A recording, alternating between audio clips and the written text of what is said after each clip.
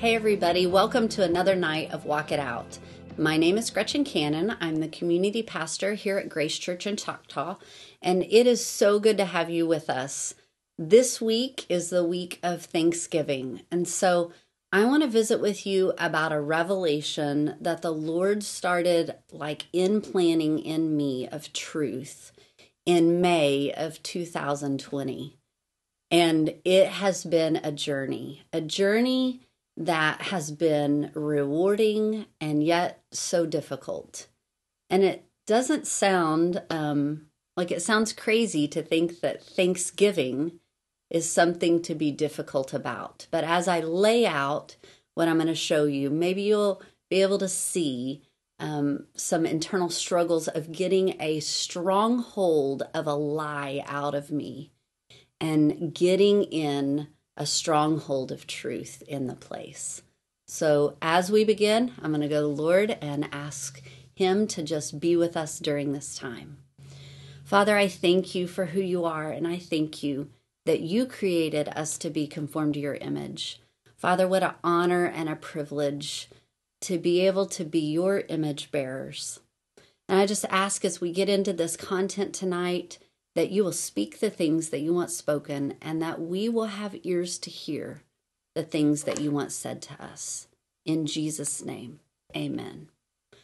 Well, like I said, a while back, the Lord started revealing to me that I had a very deep stronghold of discontentment in my life.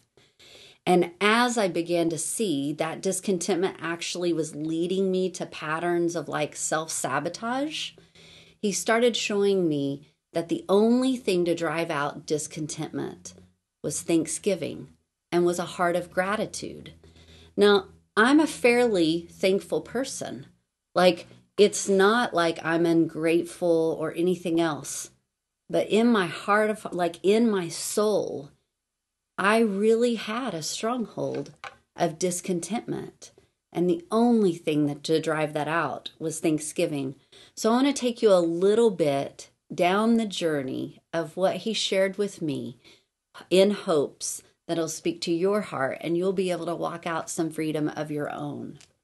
And so one of the things, if you ever eat dinner at my house or lunch very often with us, you'll know that I always say, who would like to give thanks for the food instead of bless the food? And the reason why is along this journey, what I started seeing is Jesus never blessed the food in the sense of how we do it now. He actually gave thanks for it. And out of that, a blessing came for the people. And so you might hear me say, who would like to give thanks for the food and bless the people before we eat a meal? And so it's kind of become a little bit of a fun joke, but I want to take you down the path. And I'm not saying blessing the food is not, that it's anti-biblical or you shouldn't do it. It's just a constant reminder to me. I mean, how many times do I eat a day, right? And so it's a constant daily reminder to me that I am to give thanks. And out of that giving thanks and out of a thankful and a grateful heart, people will be blessed. And so I'm going to read for you out of John 6, starting in verse 4, and this is where Jesus feeds the multitude. It says, "Now the Passover, a feast of the Jews, was near. Then Jesus lifted up His eyes, and seeing a great multitude coming down towards Him, He said to Philip, 'Where shall we buy bread, that these may eat?' But this He said to test Philip, for He Himself knew what He would do.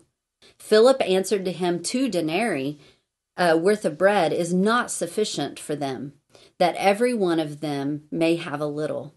One of His disciples, Andrew, Simon Peter's brother, said to Him, 'There is a lad here who has 5 barley loaves and 2 small fish. But what are they among so many?'" That's not enough food, right? Then Jesus said, "Make the people sit down." Now there was much grass in the place, so the men sat down in number about 5,000. Another one of the Gospels says about 4,000 men. The whole point is that's a lot of dang men, right? Not to mention all the women and children. And then verse 11 says, and Jesus took the loaves, and when he had given thanks, he distributed them to the disciples, and the disciples to those sitting down, and likewise the fish, as much as they wanted. So when they were filled, he said to his disciples, gather up the fragments that remain, so that nothing is lost. Therefore they gathered them up and filled 12 baskets with the fragments of the 5 barley loaves, which were left over by those who had eaten. Right there, like that's a large amount of people to feed. This is a very, very familiar story. But what I want to point out to you is something that the Lord started showing me in this story, as well as 2 others that we'll read, where Jesus gives thanks. A miracle always happened after. And so right here in verse 11, it says, and Jesus took the loaves, and when he had given thanks, he then distributed them. And so that word thanks in the Greek is a word that, like, I have a hard time pronouncing, but I'm going to go after it because I have practiced and practiced today. But it's Eucharisteo. And it's the Strong's number 2168, if you want to look it up. It's used 38 times in the New Testament, but Jesus used it 3. He used it in the feeding of the multitude. He used it in the in the story of Lazarus, and he used it at the Last Supper with his disciples when he broke bread. And with every one of those stories, a miracle always follows. And so right there, the kingdom principle, the law there, the thing that we see is when we truly give thanks, a miracle will happen. And for me, that miracle was layers of freedom that came little by little over time. Honestly, over about 18 months now. And it's just continuing to happen. Even this past few weeks, even new layers of freedom have come out of the revelation that he is showing me continually in this. So let's look at that word, Eucharisteo. It's all one word, but I have to break it up a little bit to remember how to say it. It means acknowledging that God's grace works well. Now that sounds like something that should be pretty simple, right? But if you struggle with a core lie that I believe, that God is so very good, but he isn't good to me. He's only good to everybody else. Then it's hard to acknowledge that his grace works well. Because that word grace, charis, which actually Eucharisteo comes from the word charis. Charis is the root word or a derivative of Eucharisteo. And it means, when you look at charis, it is a gift or a blessing brought to a man or a woman by Jesus Christ. The Lord's favor freely extended to give Jesus away to people, to me, because he is always leaning into them. Think about that. So when you look at the meaning of Eucharisteo, God's grace works well.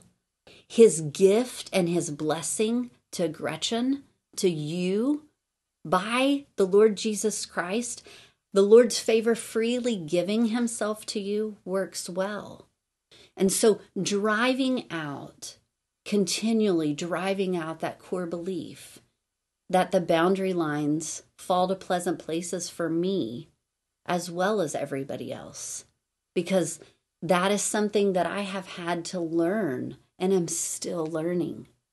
But what I love about this word Eucharisteo, there you go, that Jesus used 3 times in scriptures, and then it was used throughout, and some other used it in different ways. But looking at Jesus himself these 3 times in these 3 massive, massive miracles, the feeding of the 5,000, the Last Supper where he goes then and is crucified just hours later, And then the rising of Lazarus from the dead, the raising of him from the dead.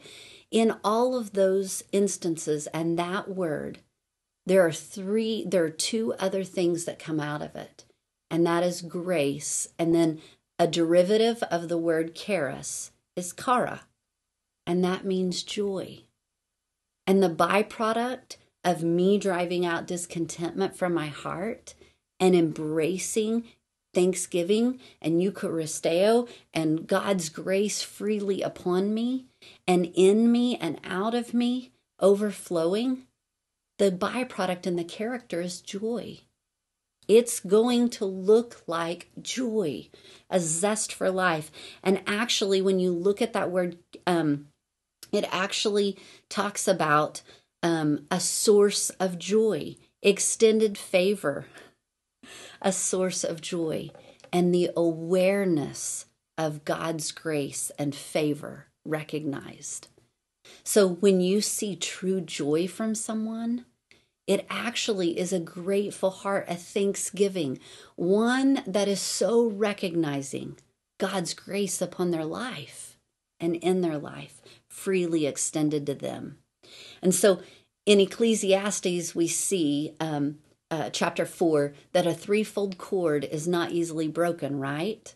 Well, think about it. If you have Eucharisteo, which is thanksgiving, and you have the roots of that being grace and joy, when you have thanksgiving, when you have true thanksgiving, grace and joy always follow, right? I want to read for you just really quick. I'm going to go ahead and look at the story of Lazarus because I couldn't even remember Jesus giving thanks there. I mean, yeah, he was thankful, right? Because his friends were blessed because their brother was living now and not dead. But it says here, they took away the stone. So Jesus has arrived on the scene. They took away the stone. And Jesus lifted up his eyes and said, "Father, I thank you that you have heard me. And I know that you always hear me. But because of the people who are standing by, I said this, that they may believe that you sent me." So right there, he goes to the Father and he gives Eucharisteo. He gives thanksgiving to the Father, that the Father has heard Jesus. And out of that comes a miracle, like a miracle follows that. It's the awareness. Jesus had the awareness of God's favor on him, right? And the acknowledgement that brings joy, like the source of joy in a time of mourning. And a miracle followed. Again, when you look at the Lord's Supper or the Last Supper, and I'm going to read it out of Matthew 26, and it's in a couple of different Gospels, but I love this because it talks about the new covenant. It says, "And he took the cup and he gave thanks." There's that word again. "And gave it to them, saying, 'Drink from it, all of you, for this is my blood of the new covenant, which is shed for many for the remissions of sin. But I say to you, I will not drink of this fruit of the vine from now on until the day when I drink it with you in my Father's kingdom.'" And so right here, Jesus, he took the cup and he gave thanks. And then he talks about the new covenant that was going to be offered for them. And then not long after, he actually walks out. Like as soon as that happens, there's Peter's denial, the garden, the arrest, the crucifixion. Like it is a fast track to what everybody thought was devastation. But out of that death, new life came and a miracle happened. But what you see that happened before that is he gave thanks. He was aware of the goodness, of the favor of the Lord upon his life, even in that moment. And not just upon his life, upon all of our lives, because it started a new covenant that he even talked about here. Not only did we have remission of sins, but we got to enter into a new covenant, a brand new union with the Lord and the Holy Spirit living inside of us that was never known before, never honestly even possible before. I mean, that is a true picture of Eucharisteo, like of having thanksgiving that is rooted out of grace and joy. And so, like, I've been asking the Lord during this time, like, what is it within me? Like, I have a good family, I have a good husband, I have a great job, like everything's good. Now, have there been hardships in my life? Oh my gosh, absolutely. I've got an older son, I've got younger sons. Like, are they mean to their friends? Are they mean to each other? Has my son broken the law? All those kind of things? Yes. But like, the Lord is still good to me. And that's a lie. Like, that is a stronghold of truth that I'm trying to get deep within me and get out the lie that the Lord is good to everyone else except me, right? And so I've been asking him over these past 18 months or so, like, what is it? And what he showed me is like, the lamp is the eye. So let's look at that scripture in Matthew 6, verse 22. It says, the lamp of the body is the eye. Therefore, your eye is good. Your whole body will be full of light. And one of my birth names is Child of Light. And so I've studied out what the word light means, because there's actually different Greek words for the word light. But here it talks about if your eye is good, your whole body will be full of light. But if your eye is bad, your whole body will be full of darkness. If therefore the light that is in you is darkness, how great is that darkness? And so right here, what he showed me, he said, Gretchen, if your eye is good, meaning you have the perspective that I am good, your whole body is going to illuminate with my presence. I'm going to be aware of his grace. I'm going to have the character and the fruit of joy out of me. And that all goes with driving out the stronghold of discontentment that was within me and nailing in the stronghold, driving in the stronghold of thanksgiving, of God's grace, and as a byproduct, his joy, when my perspective is set on the Spirit. Like, there's only one way to live full, and that's from every word that proceeds from the mouth of the Lord, right? So if my perspective is that God is good, and a good God plans everything, right? Then a good God can only make plans for good things.